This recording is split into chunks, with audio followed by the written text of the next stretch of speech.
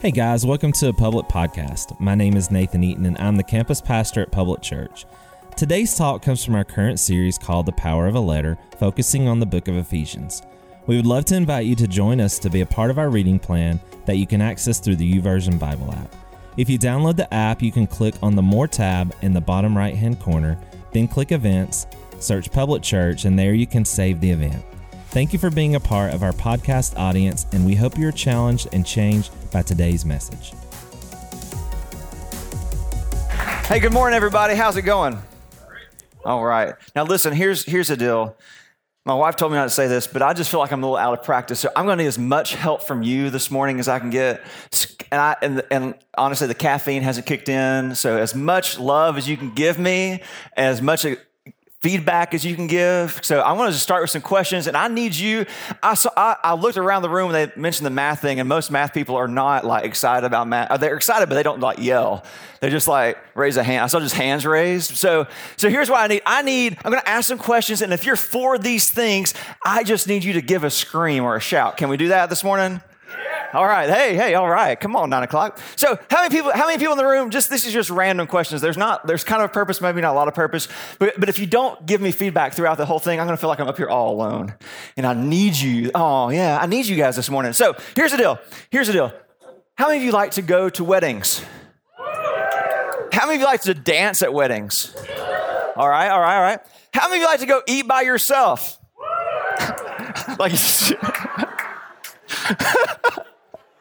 I'm just going to go sit alone in the corner. This group over here, like they're going to spread out later and just eat a sandwich under a tree. How many of you guys like to go to the movies? Who are my movie people? Yeah. There's movie people out there. How many people like to sing in the car? Yeah. How many of you like to sing in the car with other people with you? Like you have your own, like just reenacting time. You get to sing. Everybody sings off key to Mariah Carey because no one can hit those notes. And you're like, I almost demonstrated it, but I won't. So here's the thing. I think we all have things that we like to do together. There are things that we like to do with people. There are things that if we're not with people, and it's weird. That's why the weird response, like, who likes to eat by themselves? Like, yeah, me. Like you go to the restaurant, and you're like, hey, I just a party of one. I just want to sit over here by myself. Could you move me away from anyone? I could just face the wall. That would be great. Like we don't do that. It's a difficult thing. We don't like going to the movies really by ourselves most of the time. In my lifetime, I only went to one movie by myself, and it was very lonely. Kind of the story. No, I won't get too sad here. But here's the thing. When we think about the word lonely, we think about loneliness. Sometimes it's something we kind of play off. We think about songs we've heard about being lonely or Mr. Lonely or whatever. But loneliness is like a major thing. And if you're alive today, which hopefully you are, some of you have probably experienced loneliness. In fact, the numbers show that about 40% of us have dealt with loneliness, like deep-seated, hurtful loneliness. That means that there's a good chunk of us in the room that have walked through that. And I think that when we think about this thing about being alone and we think about this loneliness, we think like it's okay, it's just a season, it's just a time, but it actually has effects on our health. Like they equate loneliness, the effects of loneliness equate to like smoking 15 cigarettes a day, or the same. It affects our lifespan as much as like morbid obesity would. And we don't think about that. We're like, well, I got it. I'm on my own. But what happens over time is like it weighs on us. Because we weren't created to be alone. We weren't created to walk through life alone. We were created to be in fellowship with God and with one another. But loneliness has affected our culture. And and some of you are in the room today and you're like, yeah, I feel loneliness. I feel it right now. There's all these people that seem to know each other and I don't know if I even know what's going on. And it's such a thing. In fact, in 2018 in Great Britain, they actually... and this is not a joke. They actually made a minister of loneliness, which sounds like a terrible job. They just sit them in an office by themselves. I don't know. But we have the picture of the minister of loneliness. You get to pick which one of these people you think they are. Because I would have voted for Adele as the minister of loneliness from Britain. Because, I mean, all she does is sing about sad things. But actually, it's this lady on the right, Teresa Couch. They actually gave her this job because they realized the culture The government of Great Britain realized that loneliness is affecting us in major, major ways. It's hurting us. It's holding us down. And it's not just a thing that's new to our culture now or just in the recent days, but it's been a thing throughout history. In fact, this next picture, if anybody knows who this lady is, just shout it out. Anybody know who that is? Nobody shout out mom, which is good. So, mom, is that you? No, this is Emily Dickinson. You guys are familiar with Emily Dickinson. You probably had to read her poetry when you were younger. And she wrote this poem called The Loneliness One Dare Not Sound, which already sounds like a really uplifting thing. But then she goes and says this, and I love this definition of it. I love what she says about it right here. It says, the horror, she describes loneliness as the horror not to be surveyed, but skirted in the dark. Because sometimes we think about lonely like I'm all by myself, but sometimes loneliness is a thing that we're surrounded by people, and they just seem to pass us by. That we're walking through things, we want people to notice us, and everyone else seems like they're in their place. They feel good, but we're skirted by, like that no one sees us, that they can see us, but they don't see us. People know us, but they don't know us. And I think for us, and I think for me, that this lonely feeling, this thing about being passed by, that we feel like people are missing us or God is missing us, is something that we don't like to talk about, that we pull away, and it's affecting us as we were created to be. Now, I want to dispel some things just really quickly, because I think this happens a lot in places like this, in churches and things. When we see someone up on a stage, or we see someone leading a Bible study, or someone playing music, or doing something at church, and they wave at you in the parking lot, and you think, well, they have it together. That seems great for them. Or we get on social media, right? And we look at someone else's things like, well, they pray a lot because they posted a picture of their prayer time and they had their Bible open and it was pretty and there was coffee and everything looked good. And like their latte had like praying hands in the foam. Like they've got this together. And we get this idea that everybody has to get, and I want to tell you very clearly that the people that are on this stage, the people that speak, this person right here, we do not have it together. I'm an imperfect person. I come from imperfect places. And the sooner we can dispel that when we think about church, because I've sat where you've been, and I've thought the same thing about people in front.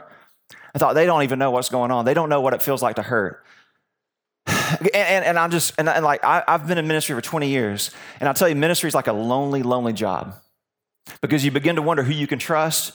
Because people, when you speak or you share something, somebody's going to get mad. They criticize you. They're going to post things about you. They'll say, hey, you wear the too expensive sneakers, which I do not. But you say like all these things, but ministry is a tough thing. In fact, the loneliness numbers for ministers goes from the 40% number to the 70% number. So ministry is a tough place. Never think the person up here has it together. My story is about 11 months to this day. I sat in a room with leadership from the church I was at, and they said, hey, where we're going and where you're going, we don't think those match up. And I'd put so much of my identity wrapped up in that I struggled really hard. I walked away from that situation, and I have a wife and a child, Anna Kate, who's awesome, my wife, who's also awesome. And I felt isolated. And I would describe what I walked through or am walking through even now as lonely. It would be a struggle. I would pray and I would see other people's lives flourishing and think, God, why is that happening for them? I see other people getting jobs and having success. And I think, God, why have you not noticed me? Why have you not seen me? And I would pray and I'd be, God, okay, maybe today's the day. Maybe today's the day that my heart quits hurting like it does. And it doesn't. It keeps going on.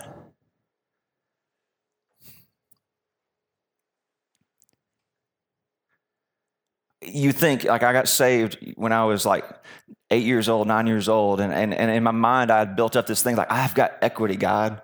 Like, I've served you, I've followed you, I've volunteered at church, I've served the church. You shouldn't leave me hanging like this, where I feel like everything's just going by me and I'm stuck.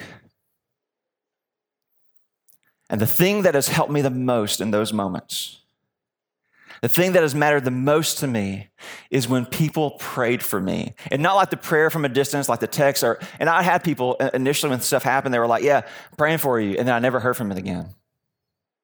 But the people that came beside me, the people that would send me a text, and it would be like a specific prayer for my heart and my family and my life. The people who would show up at my door and say, hey, I know what's going on and I love you and God hasn't given up on you yet. He's going to do great things. And it may not be the things that you measure as great, but things that he measures as great. Because I think what happens to us and what happened to me and what happens to me on a regular basis and what happens to us is that we have a human tendency to forget, don't we? We forget who loves us. We forget who notices us. We forget who cares for us. And we forget the power of a prayer that can jump. We're going this series, The Power of a Letter. And Paul, as he writes this, and you guys have been trekking with us through Ephesians. If you haven't, you should jump in. It's amazing, amazing book. And we sometimes think, well, maybe the guy writing the book like Paul has written this thing from a place where he's got it all together and he's perfect, and he's not. Because he realizes there's a human tendency to forget. We forget sometimes that maybe the things we're asking for are the things that are right there in front of us. The things that we're oblivious to are really obvious. That God has it right there in front of us and we've just missed it.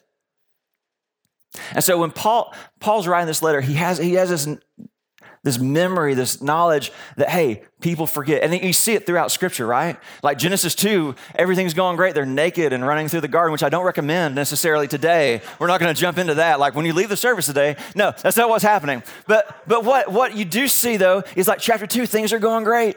Everybody's happy. They're living an unashamed life. They're open and they're vulnerable. And then chapter 3 happens and someone questions like, well, is God really that way? The enemy creeps in, like, is God really that? And we see the unity that was meant to be like destroyed. We see that in like the book of Judges. The book of Judges is this rotation of people who like say they love God, and they sin, and they wander away, and then they become oppressed, and then they pray for redemption, and then God sends a deliverer, and then you think they would get it the first time, and the generation passes, and the next generation does the same thing. And it repeats over and over and over. We get into the New Testament, and you read about the disciples who they're like, Jesus will never leave you. We're never going to run away from you. And that very night, they scatter. We have a tendency to forget, and it's just part of who we are.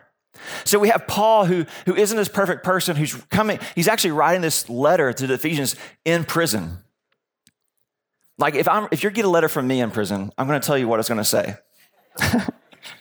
Get me out. There's not like, I'm not going to encourage you. The only thing I'm going to encourage you is like, get me out. That's the thing. I'm innocent. Get me out. And Paul's in this place where it's not perfect. We read a sentence from Scripture and we think, or we read this thing and we read it in this moment and we don't understand all the complexities that come to this place where someone can write a letter of hope in a place that is not hopeful to anybody else. There has to be a perspective change. There has to be a place where the person that's writing this, where they have an awareness of God that just changes what's going down. And so Paul is writing from a prison in Rome to the church in Ephesus. In Ephesus, we talked about this last week. Ephesus is this multicultural center where people from all around the known world at that time are like trading, and they come from different places with different gods. There's different gods to worship in Ephesus. And they come to this place, and Paul is writing to them. He spent life with them. If you want to know more about that, read Acts 19. He was like almost 3 years of his life poured into the people there. And he writes this letter to encourage them because what he realizes is that they have a tendency to drift and forget, just like we all do.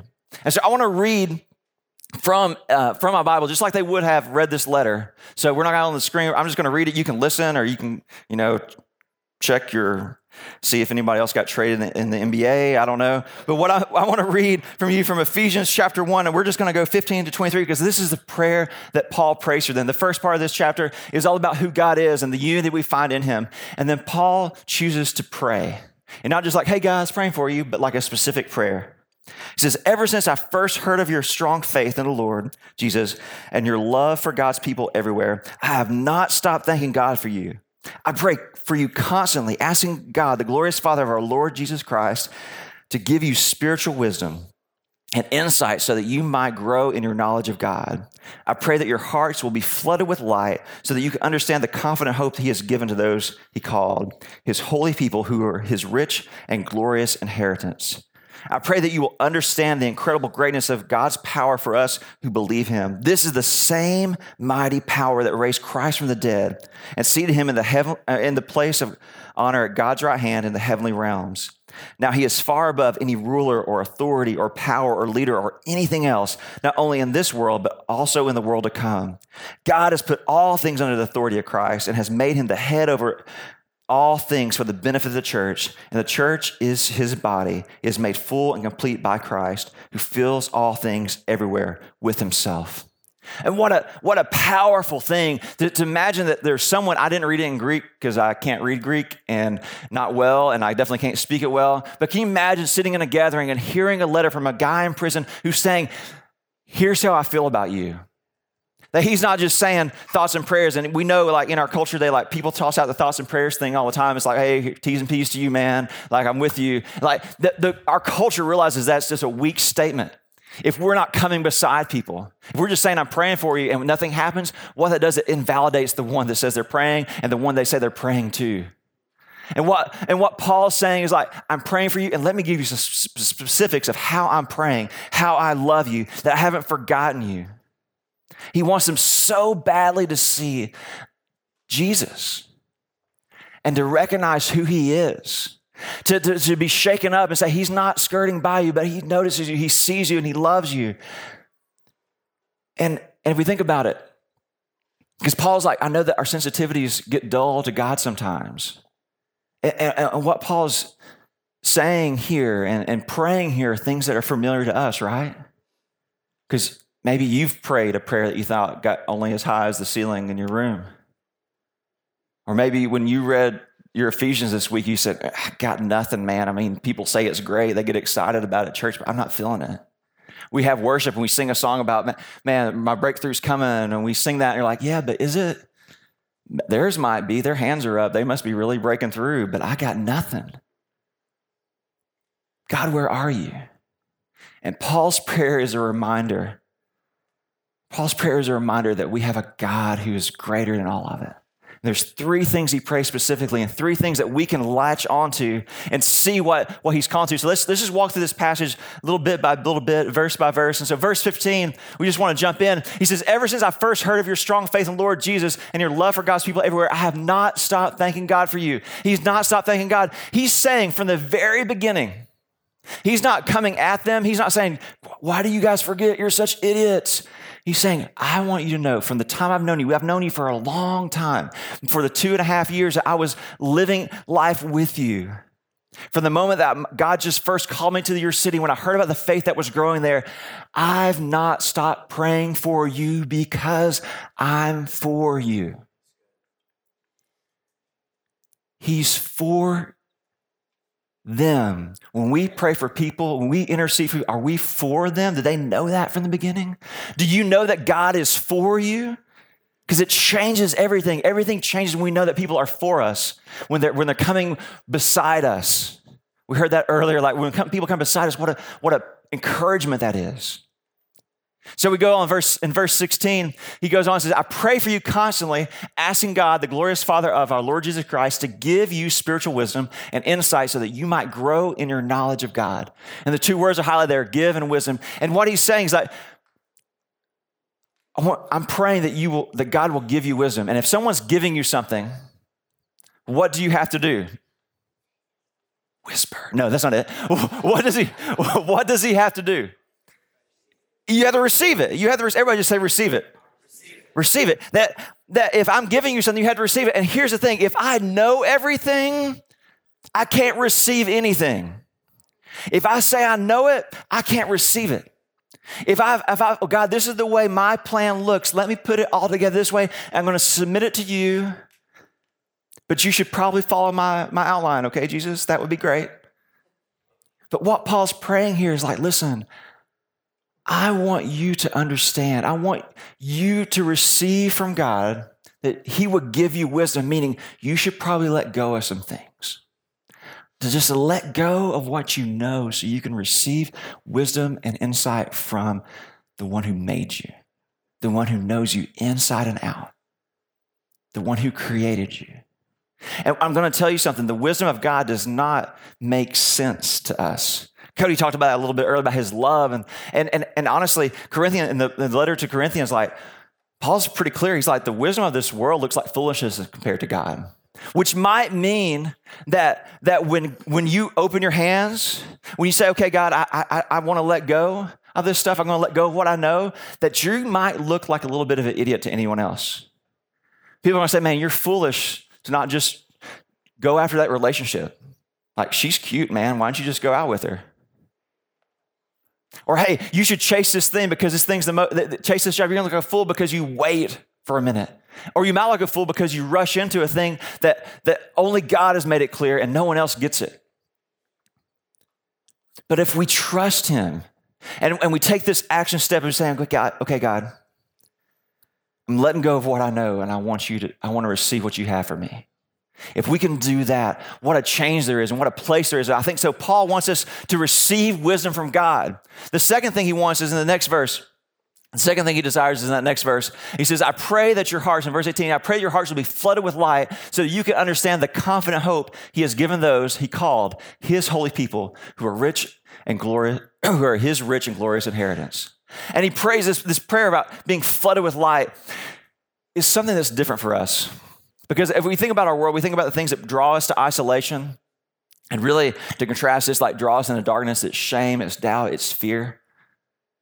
And we pray this prayer of like, we want there to be light. And my production team, you guys help me out just a second. We want to look just for a second what darkness looks like.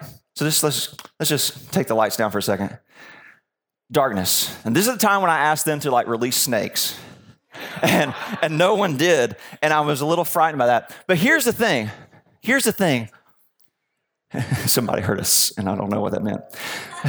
So here's the thing, though. When we pray in the darkness, when we're in our shame and our doubt and our fear, it looks like this. We're like, hey, I just freaked you out. But we're like, hey, God, show me this one thing. Show me this one thing. Show me the thing that you want me to do. I want to know this one thing. And we pray, and we're like, hey, right over here. Okay, this is what I need. I want this one specific thing. And we ask and we pray for God to do stuff in the darkness because all we want is a little bit.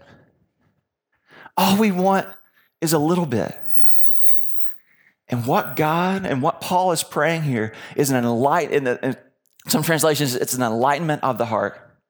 But it is not. And I love the New Living Translation where it says it is a flooding of the heart with light. And it looks a lot more like this. There we go. That is not, okay, God, where are you? I don't know what you want me to see. Can I just get a little bit? That's all I really want is a little bit. And God, the prayer here is, I want you to see all of me.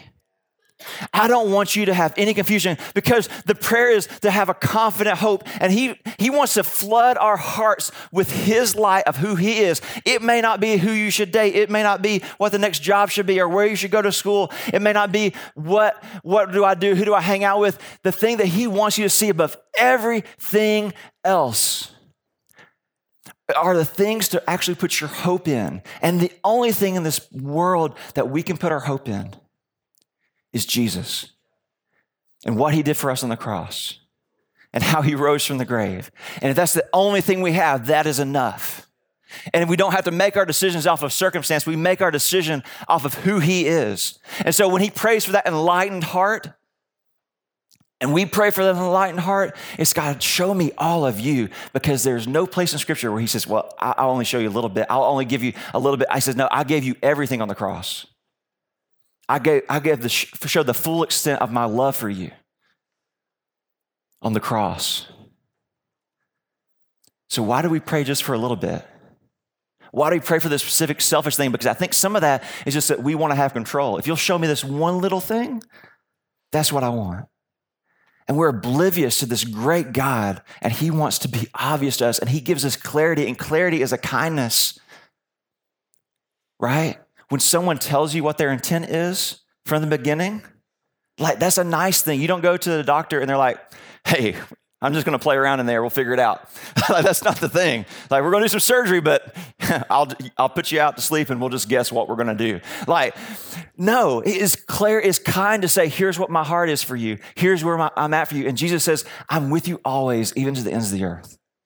I'm there for you. I love you. And I want you to know me, and I want to make myself known to you. I'm going to come to you. I'm going to come to you so you can know me.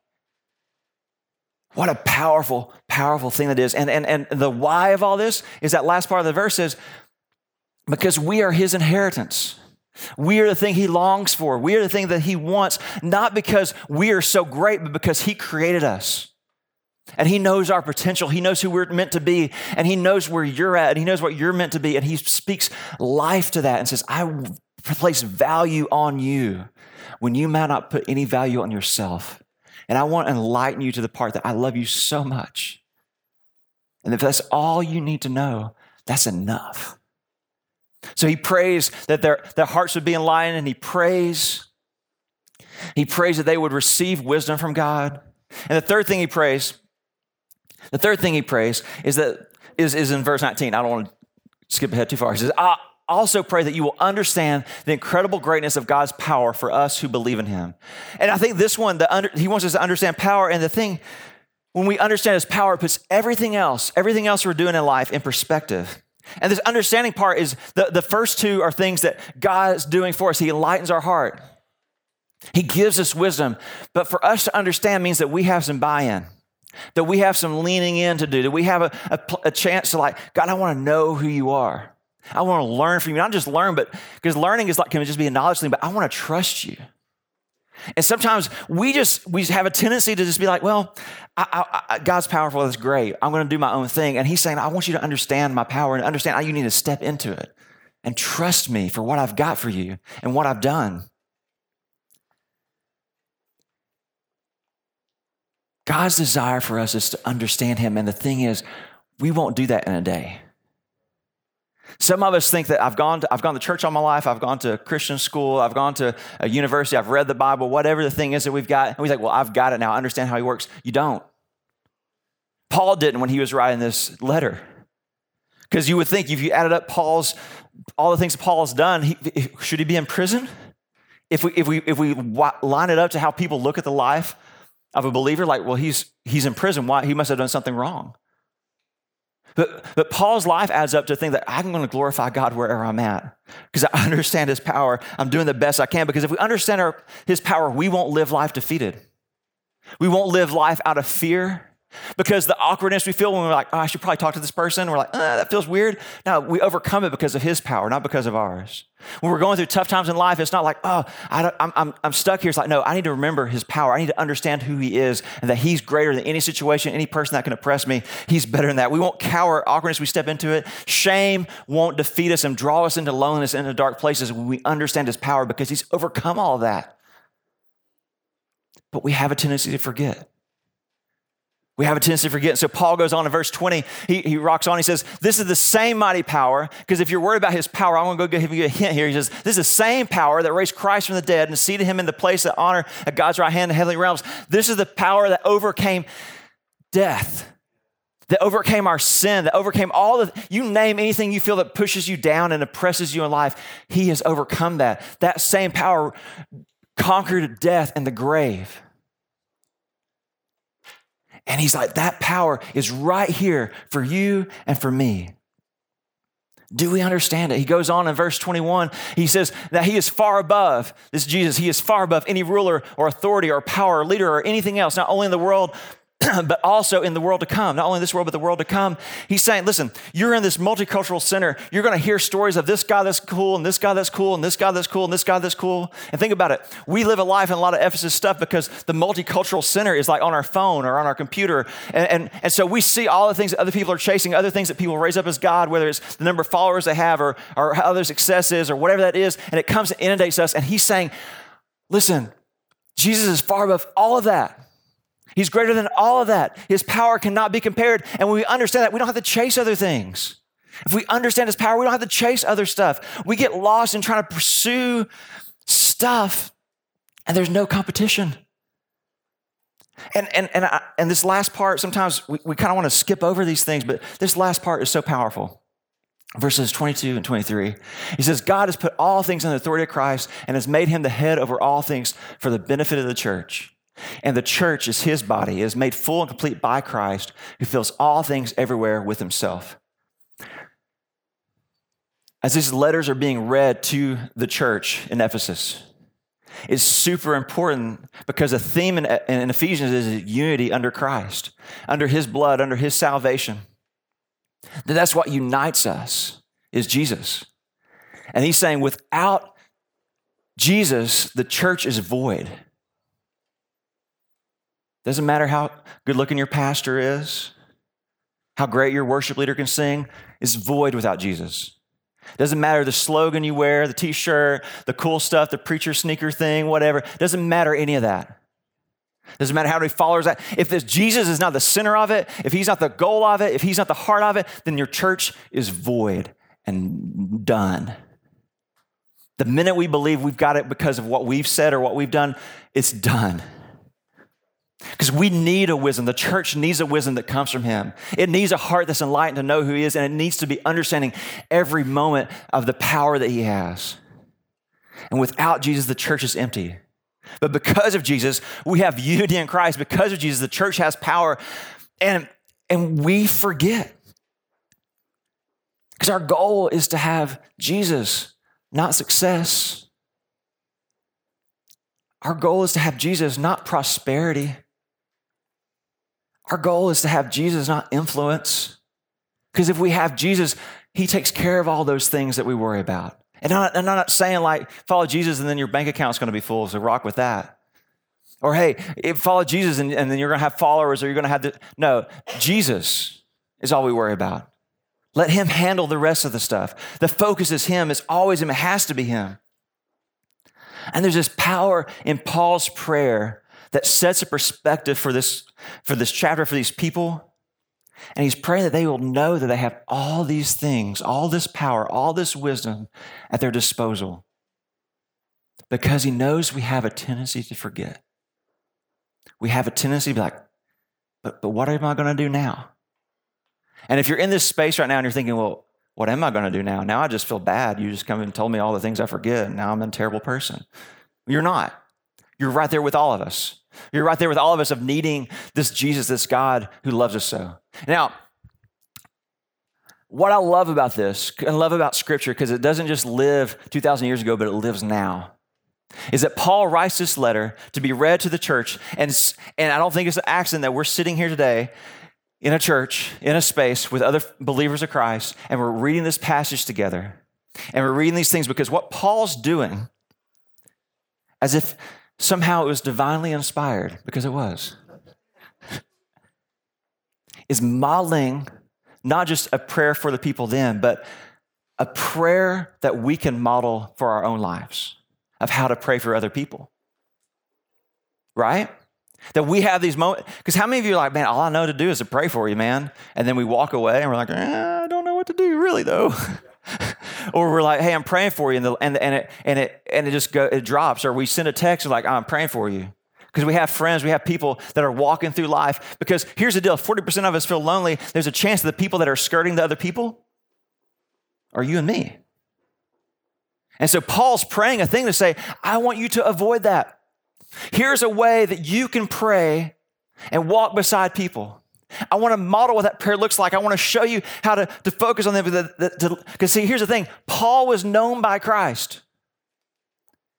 And because Paul was known by Christ, he wanted others to be known by Christ.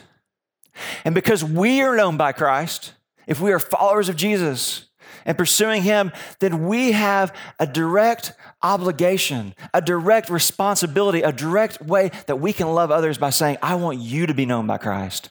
And the best way to let others know they are known by Christ is to wear a cool t-shirt. I'm just kidding. That's not it. It's to tweet the right thing or post the right thing. No. The best way to let others know that they're known by Christ is to say hi. I'm insert your name here. What's your story? What's going on with you? Maybe it's that coworker that you work with and you're like, oh man, I know there's stuff that's going on. And the best way they can be known by Christ is for you to like power of a letter, write them a note. And I'm praying for you, and here's how I'm praying for you. Or even be like, hey, how can I pray for you specifically? Because I want to do that, and I want to do that right now in the office space where we're at.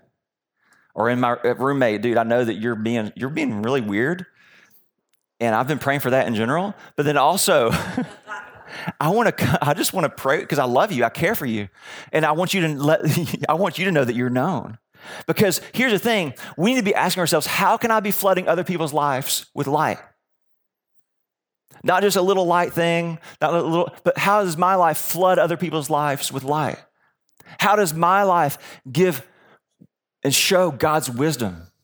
That I'm giving his wisdom out because of how I've pursued him, not giving out drama because we like that, not giving out gossip because we heard something, but we give wisdom that comes from God in situations.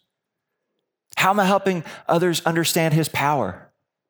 And maybe that's a prayer that we could walk through just on our own time. Lord, how can I, those three things, how can I give wisdom? How can I help others be enlightened and their lights be flooded with your light? And how can I help others understand your power? And that may mean that you're just vulnerable with your own fears and vulnerable saying, man, I feel lonely. I have issues. I struggle.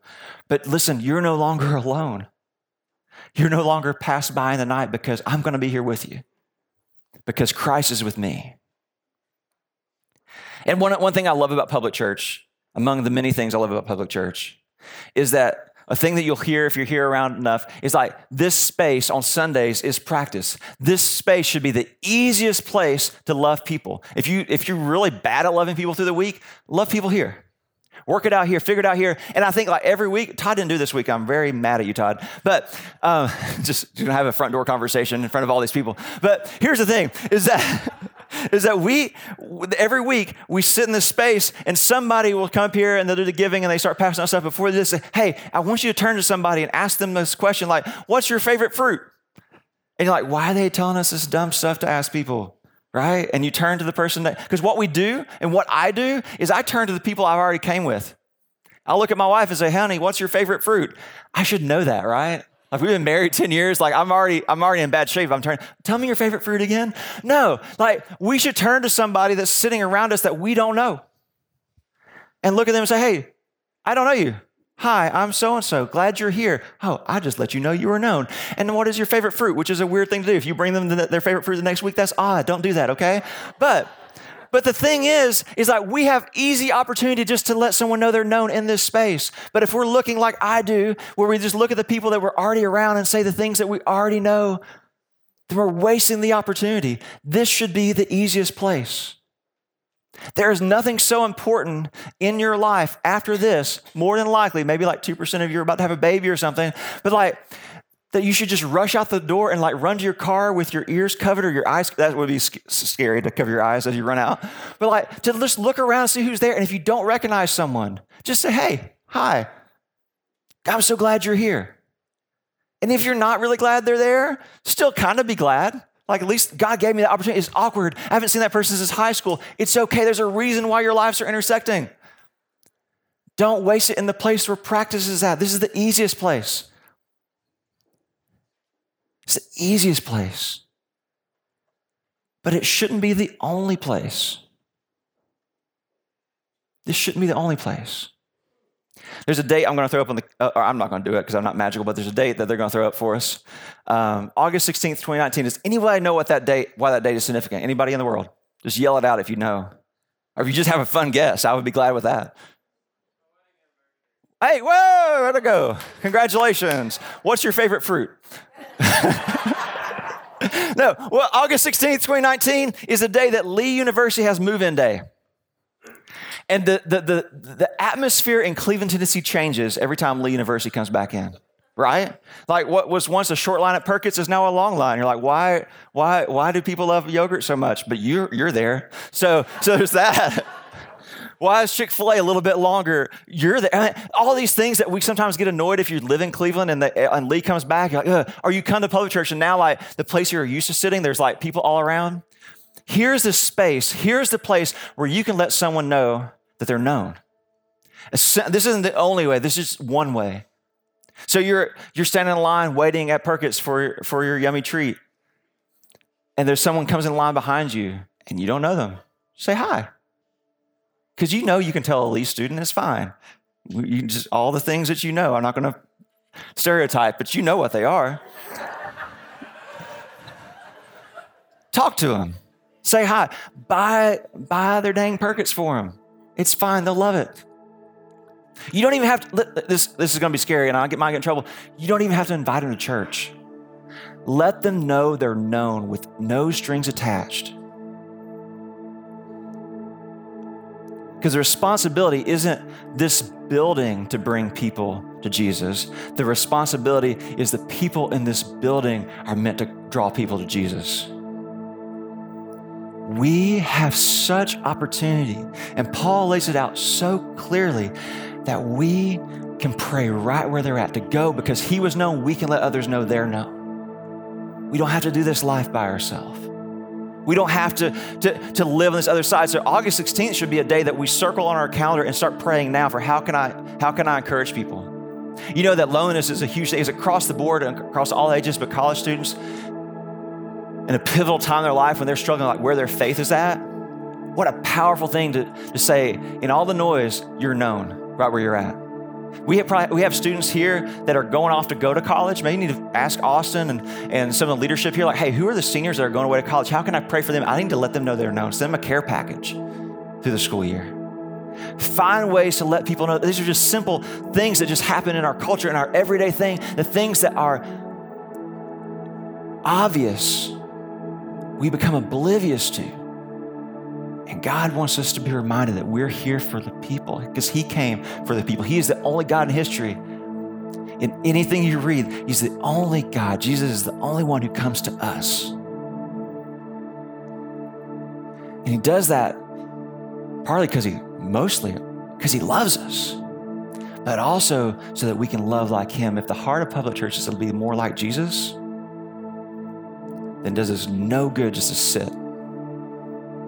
And it does us no good to act like someone else will talk to him. We have this limitless wealth of power and wisdom and love in Jesus, and we live like paupers. We pull away. So this morning, there's a couple of things, because I've already said a lot, but there's a couple of things I think we can walk away from.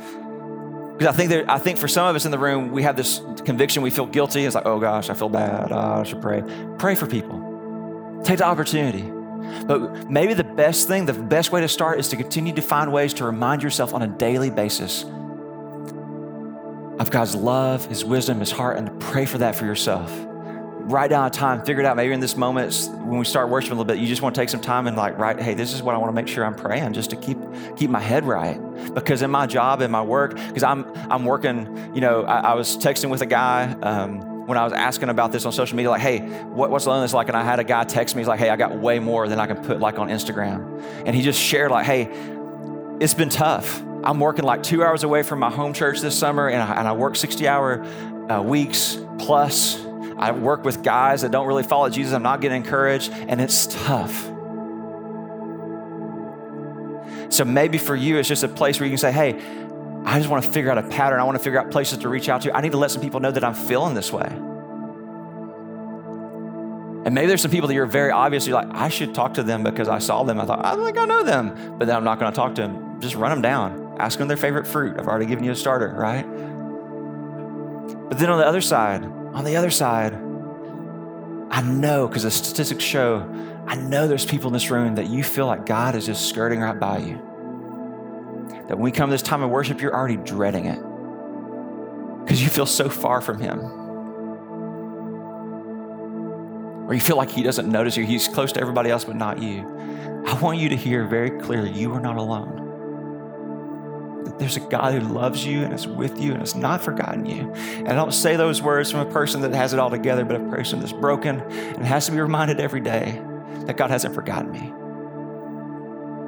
So I think it's appropriate to end my talking time is just to pray for this gathering. And if you're a person that's I don't know if God's even for me, and there's going to be people at this back door, the prayer team, that's what their goal is. They got juiced up this morning to say, I'm going to have 3 cups of coffee and an extra espresso just so I can be at that door and pray for people.